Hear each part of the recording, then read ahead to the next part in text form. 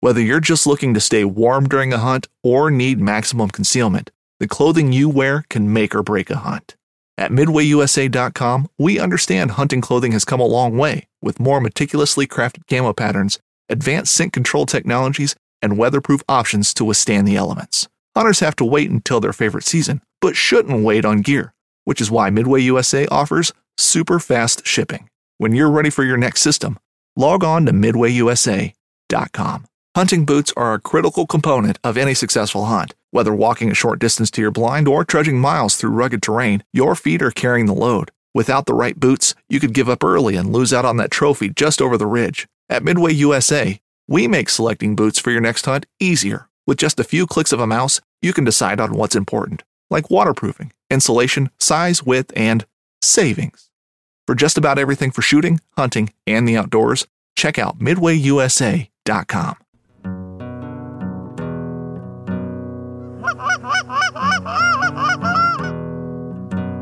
Oh, here we go, boys. Go.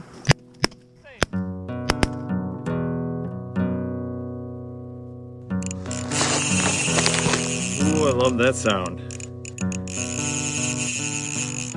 This is a good one.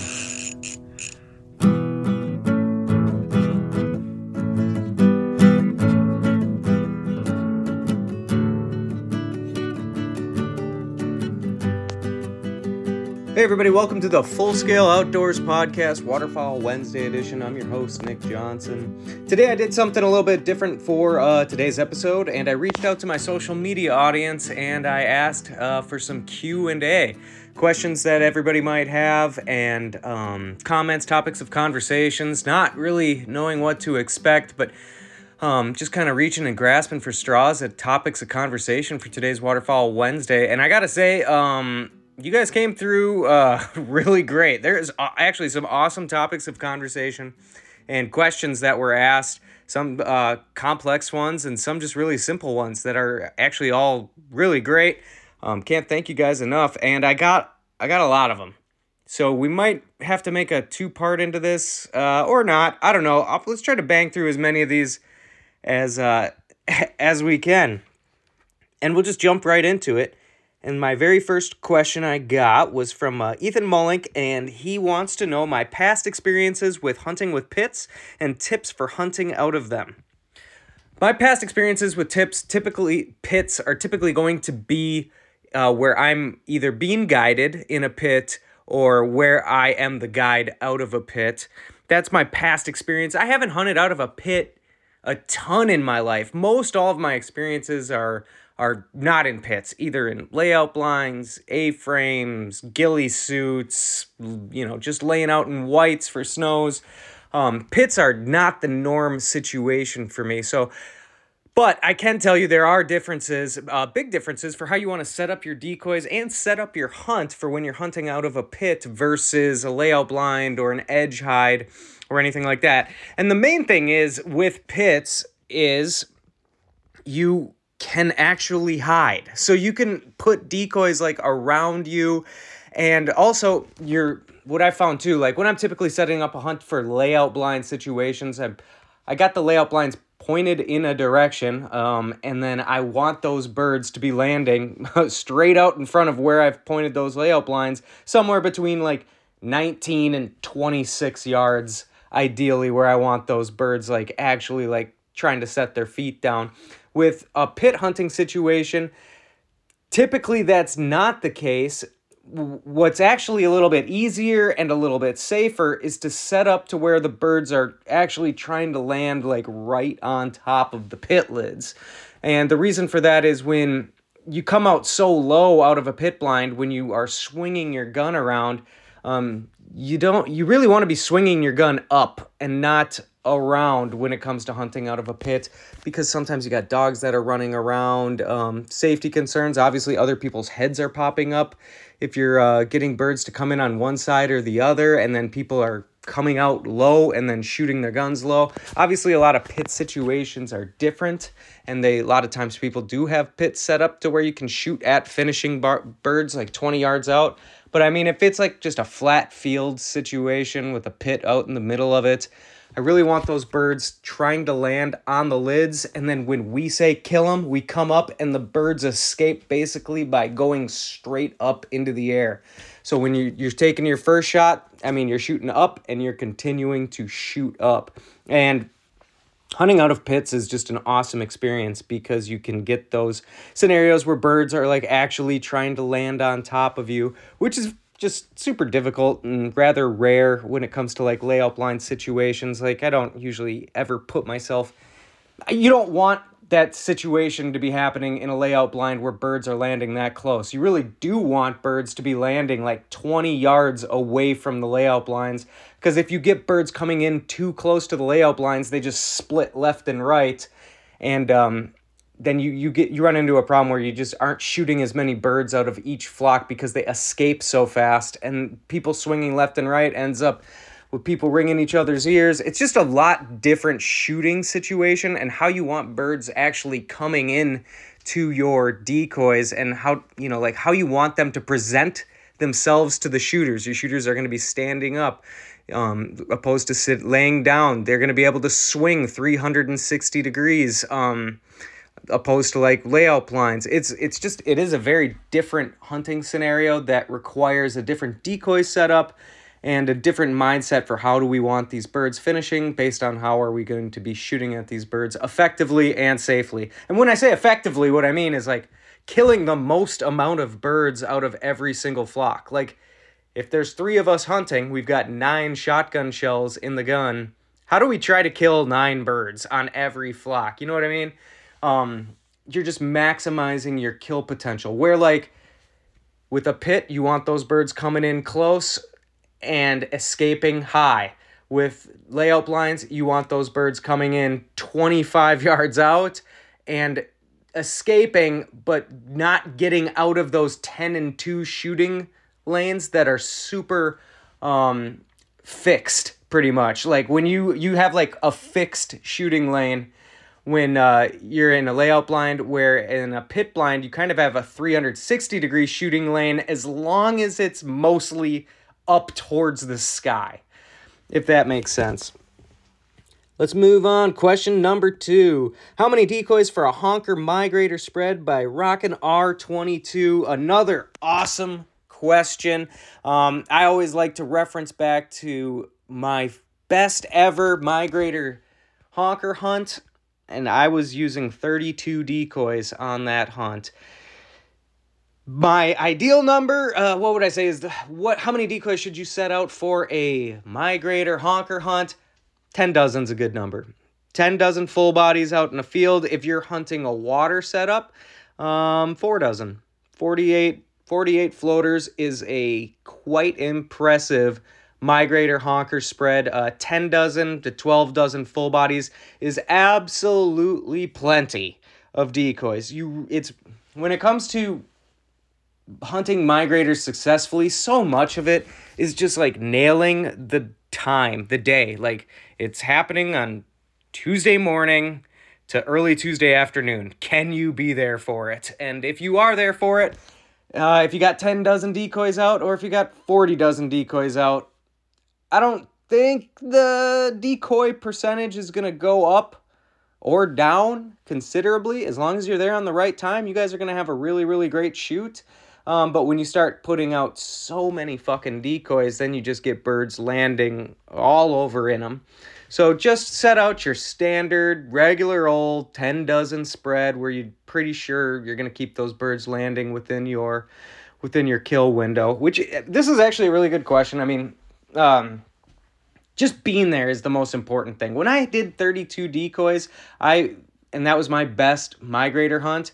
Well, also, that was like one of the best migrator hunting days. You know, like I could have been using 10 decoys and we would have smashed them just that hard, just because the day was so good. But just like on your average day in, day out migrator hunt, like I think it might happen. What should we do? Hey, let's just throw out 10 dozen. We'll see what happens. And that's a good rule to live by too, because a lot of times when you go out for a migrator day, you could be wrong. So what I'm trying to get at is I would back down people from using like those 30, 40, 50 dozen size decoy spreads for migrators, just because A, it's really not necessary. And B, you can have birds kind of landing all over the place. C, what if the migration doesn't really happen? Now we got this fucking mess we got to clean up that really didn't reap any sort of rewards. And D, I think you guys get the point. That's kind of what I'm going after. Like, here's a reason to set out that many decoys.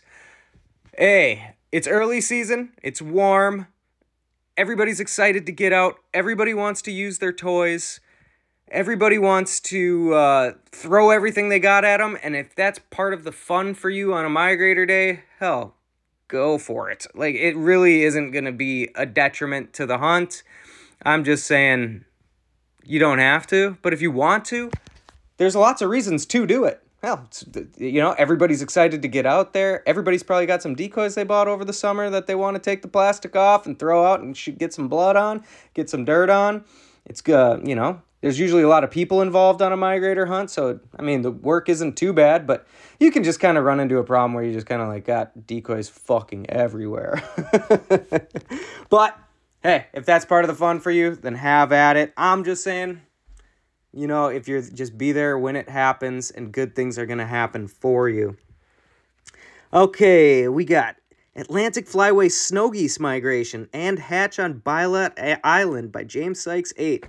I actually, you piqued my interest, James, and I meant to Google this and find out what the hell Bylot Island was, but I totally forgot. But now I'm definitely going to look into that. The best I can tell you about Atlantic Flyway Snow Geese, or what I can tell you about their migration and where it's at, is I really only saw the one thing that came out in the Delta Waterfowl Migration Update March, which came out 4 or 5 days ago. I guess depending on when you hear this. Dale just told me this might not come out till next week. But I had heard that they were all scattered out, and that's just based on that one report over on the Atlantic Flyway. Favorite Wisconsin goose hunt?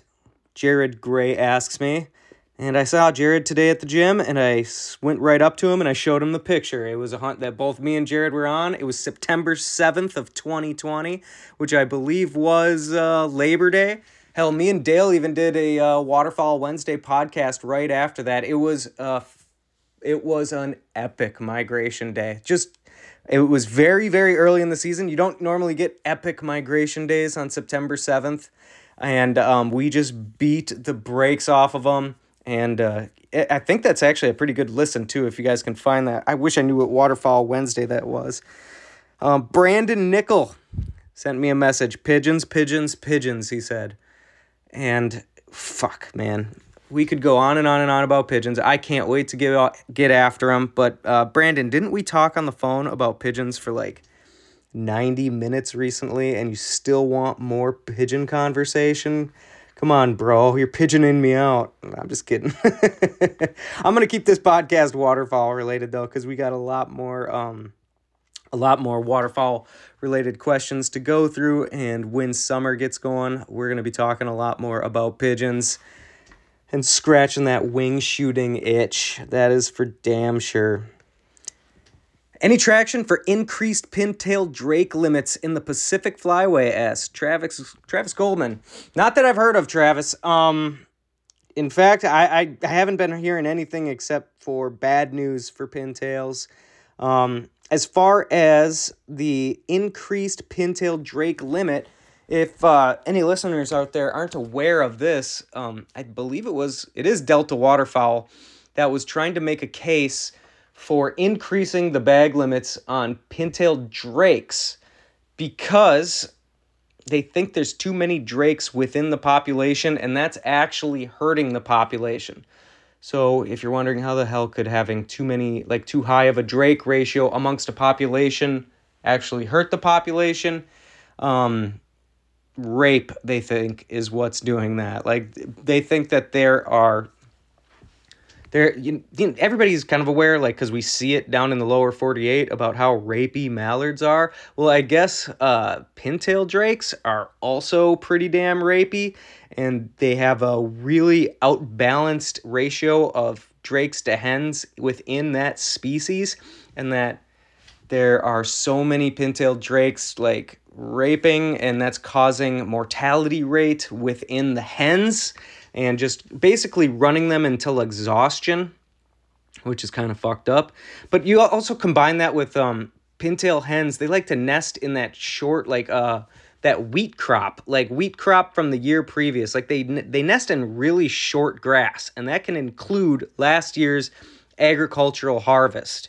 So up in the Saskatchewan and Alberta prairies, they're actually nesting in last year's wheat stubble, and then the tractors come around to seed for this coming year. They plow it up or whatever the hell they do, and it's either A, destroying nests, B, killing the hen, or both. Now, that's how they think that they've ended up with a out of whack ratio between hens and drakes, and they think that having this ratio is exacerbating the problem. Now, I don't know how that is doing in terms of like, are regulators really have they started going down that path to increase this pintail drake limit?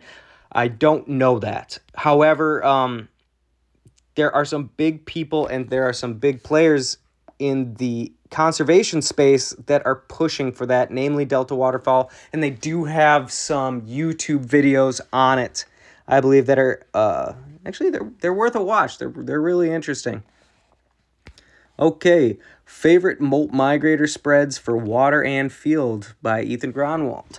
Another great topic of conversation. We have kind of covered it a little bit.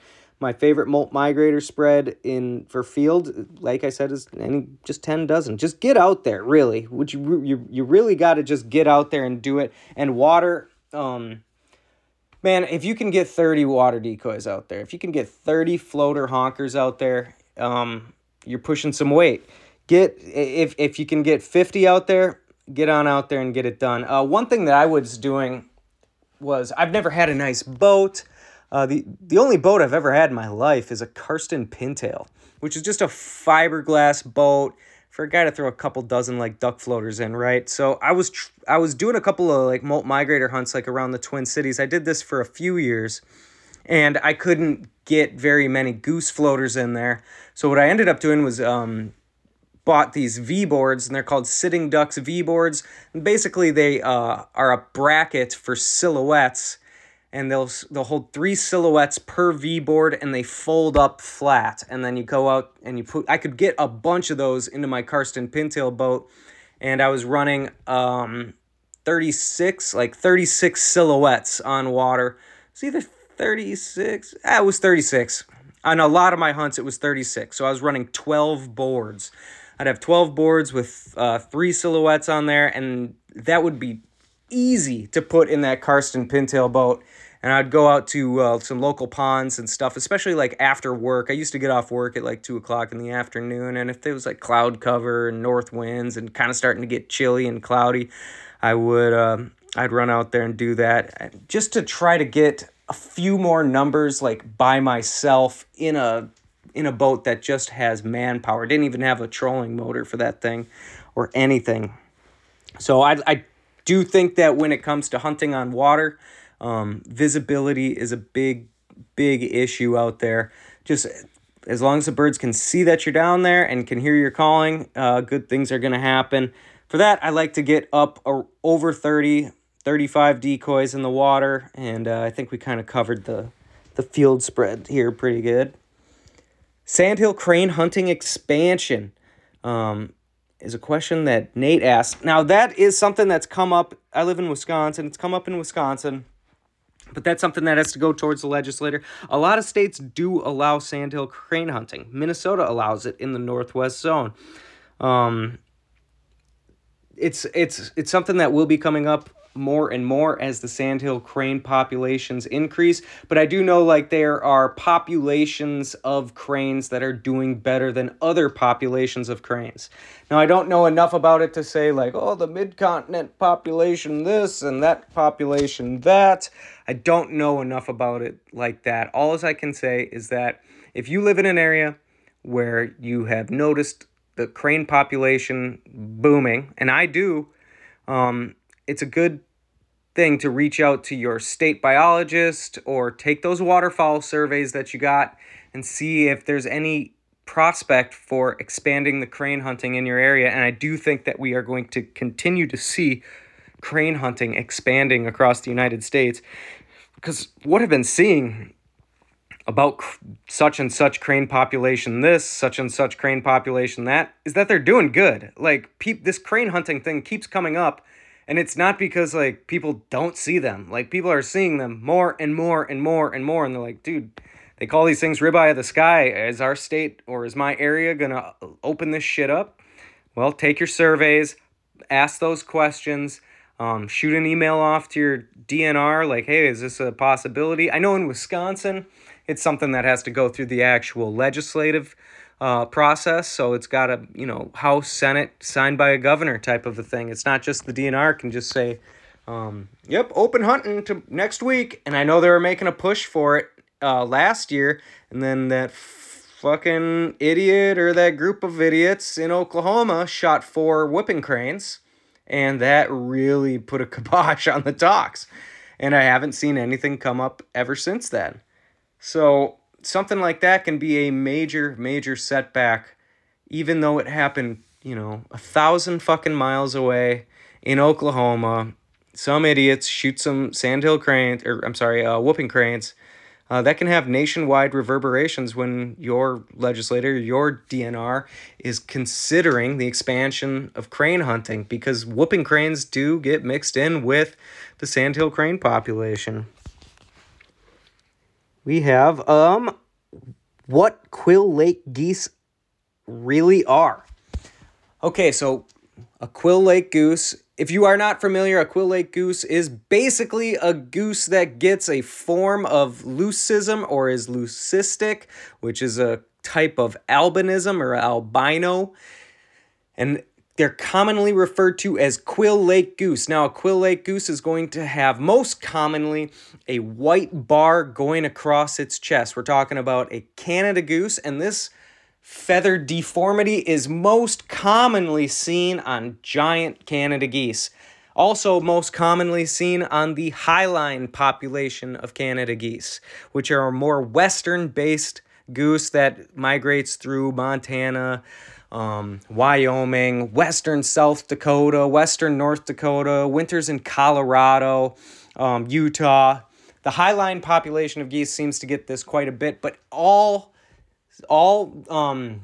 Canada geese do get what's called this Quill Lakes. And so it used to be thought that it was from the Quill Lake region of Saskatchewan, and that is not untrue.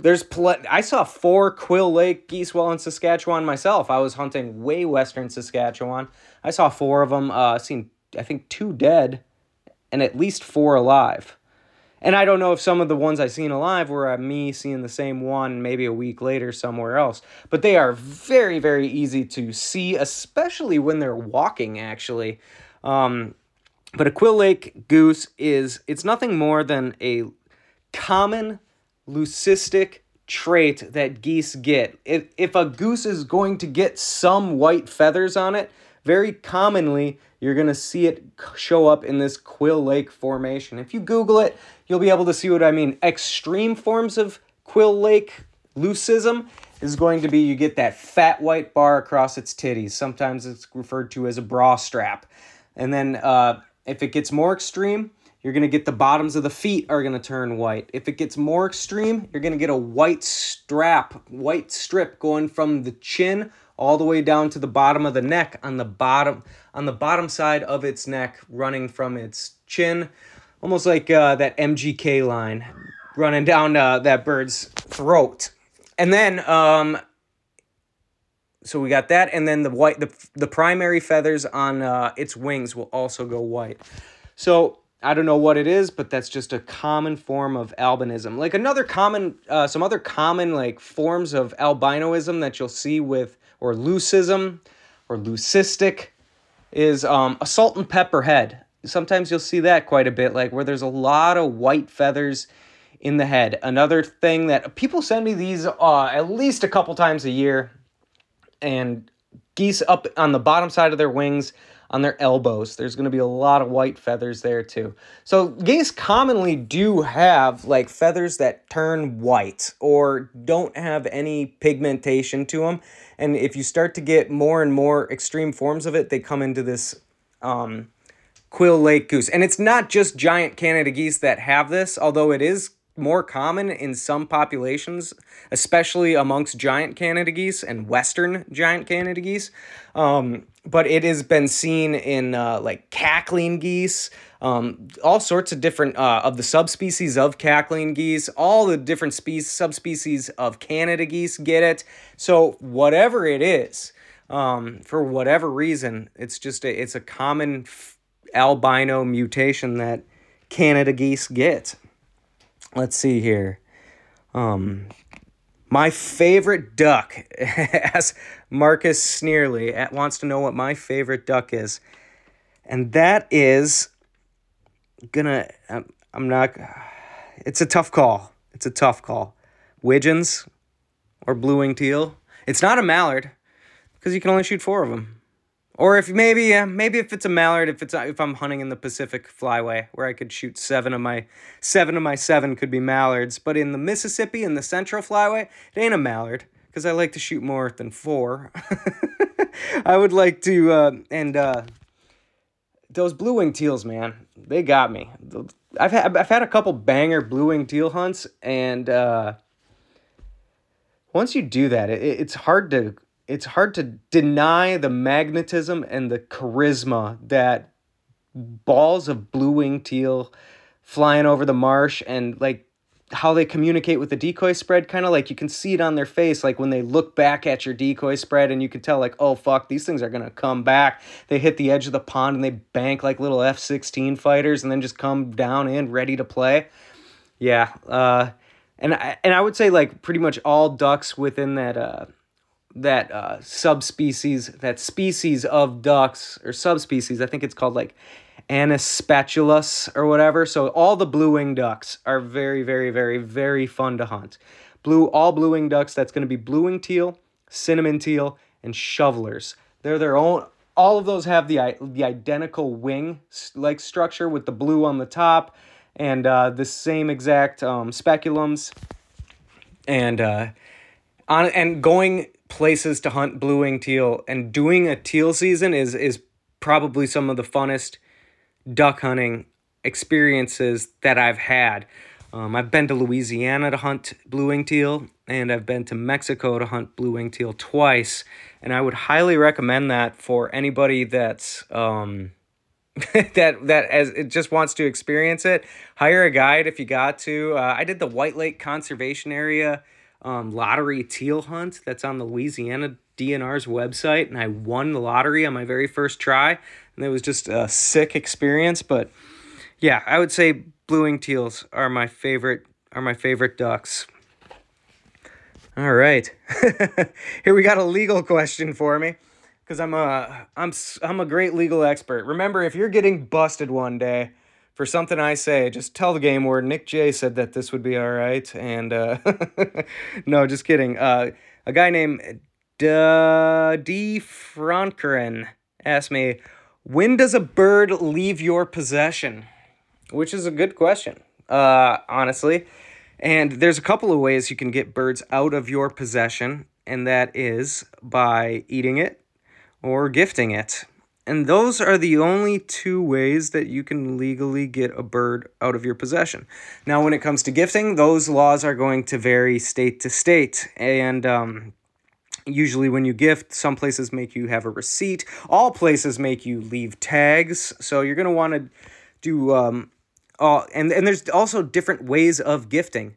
There's somebody comes to your house and picks it up. There's you go to somebody else's house. Anytime you are transporting birds, like anytime a bird is in transit and it's not at your personal abode, I think the word is, it needs to have a wing attached. So if you bring a bunch of birds home and then you breast them out and then Billy Bob calls you up and says, hey, I heard you got a bunch of geese. Can you share some? And you say, absolutely. And then you drive those geese that have all been breasted out over to Billy Bob's house. You've broke the law because you cannot transport ducks, geese under any circumstances without wings attached to them. So, yes, eating them and gifting them. There's another way of gifting, which is the U.S. Mail Service. If you're ever on a hunting trip and you want to take a hunting trip that, say, is typically a very successful hunting trip, but you're going to run up against that possession limit, whether that's 3 days in, like say you shoot your daily limit 3 days in a row, or maybe you're on day 4 of your hunting trip or day 5 of your hunting trip and you're like, shit, we can only shoot like one more bird each. You can gift birds through the mail. And if you're wondering how to do that, there's plenty of instructions that are actually in the law books that I'm not even going to try to... why not? Why don't we try? You got to write on the... Here's just from memory. Obviously, you got to have the birds tagged, and then you have to write on the box, on the outside of the box, what is contained in the box. One time I was going through Minnesota laws, and I even found this like really goofy law. I don't know if I'm remembering this right. Boy, I'm really getting into some deep water territory here where I could easily fuck this up. But Minnesota had some laws like where you needed a game warden actually to sign off on your package getting sent through the mail. And you could only do it like 2 times per season or something like that. Which is something that you will not find that you're not going to find that law in the summary of Waterfowl Regulations Handbook. The summaries don't cover everything. So sometimes it's worth going into the, not the Secretary of State, but where they keep all the laws and regulations of the entire state. Like, it's worth going to those websites and then looking at wildlife laws, because that's where you get the most detailed laws and regulations. So when it comes to mailing stuff, sometimes you're going to have more stringent regulations. When it comes to gifting stuff, sometimes you're going to have more stringent regulations. The best thing you can do is just eat birds. Eat those birds. Invite people over to your house so you don't have to deal with like transporting them, but have a big cookout. You know, if you got a bunch of birds at your house that are breasted out, you got them sitting there legally, they're sitting in your possession limit, have a big grill out and get everybody over there and get some jalapenos, get some cream cheese, and make some poppers, and get them into people's bellies as fast as you can. Yeah, you know what? Why not? Why not? I'll talk about this too. One time I got on this kick, I was like, where does it say you actually need to eat birds? Because I had the same question too. When does a bird really get out of your possession limit? Or my real question is there a law that says you have to eat ducks and geese? And I was just curious. I've never like tossed waterfowl meat out. In fact, I love eating my ducks and geese. I work out a lot. I just think it's really good protein. I eat ducks and geese every single day, damn near. But I just went down this rabbit hole, and I was like, I'm pretty decent at going through laws and rules and like digging stuff up and using the find on page, using Control F. Like, can I find any law that says that you actually have to eat ducks and geese? And I never did. I mean, I didn't really give a shit too much. It's not like I'm a lawyer or a paralegal, and it's not like I spent days looking for it. But I did go down a rabbit hole one time online where I was like, it really doesn't say anywhere that I can find that you're supposed to eat these things, or like there is no instructions for getting them out of your possession limit. I know that one thing that a lot of times people get confused about, and on a federal level, people use the word wanton waste. Like if you throw birds into the ditch, that's wanton waste. Well, go read the federal regulations for wanton waste.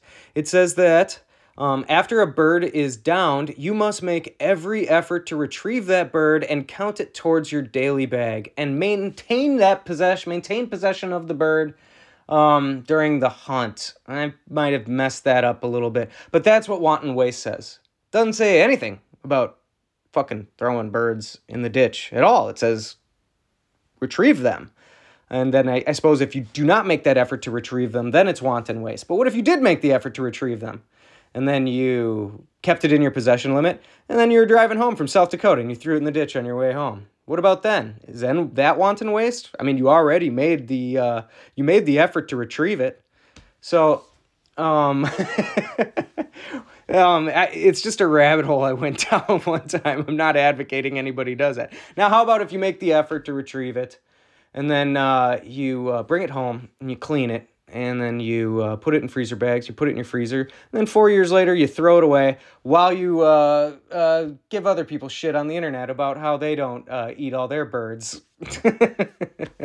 We all know there's guys out there that do that too, like, I eat everything I kill. When they see those articles where somebody threw something in the ditch, like, okay, I believe you clean it, and I believe you have 3 freezers in your basement, but don't give me this bullshit where you eat all your fucking, you eating all those mice you trap in the kitchen. Anyways, we are not burning through this list as fast as I thought I would, and that's fine. Matter of fact, I've done 1 page of questions. I got a whole nother page and a half of questions I can go through. And maybe we will just make it a part 2. Maybe we'll just end it here. Yeah, why don't we do that? I'm going to do a part 2. I'm going to do a part 2, and I'm going to record it tomorrow. I've already been going for 34 minutes. I appreciate you dudes sending me these questions. It's been a lot of fun actually going through these and maybe saying some things I shouldn't have said, maybe giving out some tips that weren't helpful, or maybe they are helpful. I appreciate you guys listening. I appreciate you sending me the questions. I appreciate Boss Ammunition being a sponsor of this podcast. I appreciate Pacific Calls working with me to come out with the Nick Johnson Signature Series Pacific Goose Call. And I appreciate the guys at Got Game Technologies giving me the chance to help as many people as I can learn the Goose Call by developing the Goose Tech app. So part 2 on the Q&A session is coming up. Well, I don't know if I'll release it the same week or the week after. Just depends. Anyways, I'm going to sign out. We'll chat with you later, bird nerds.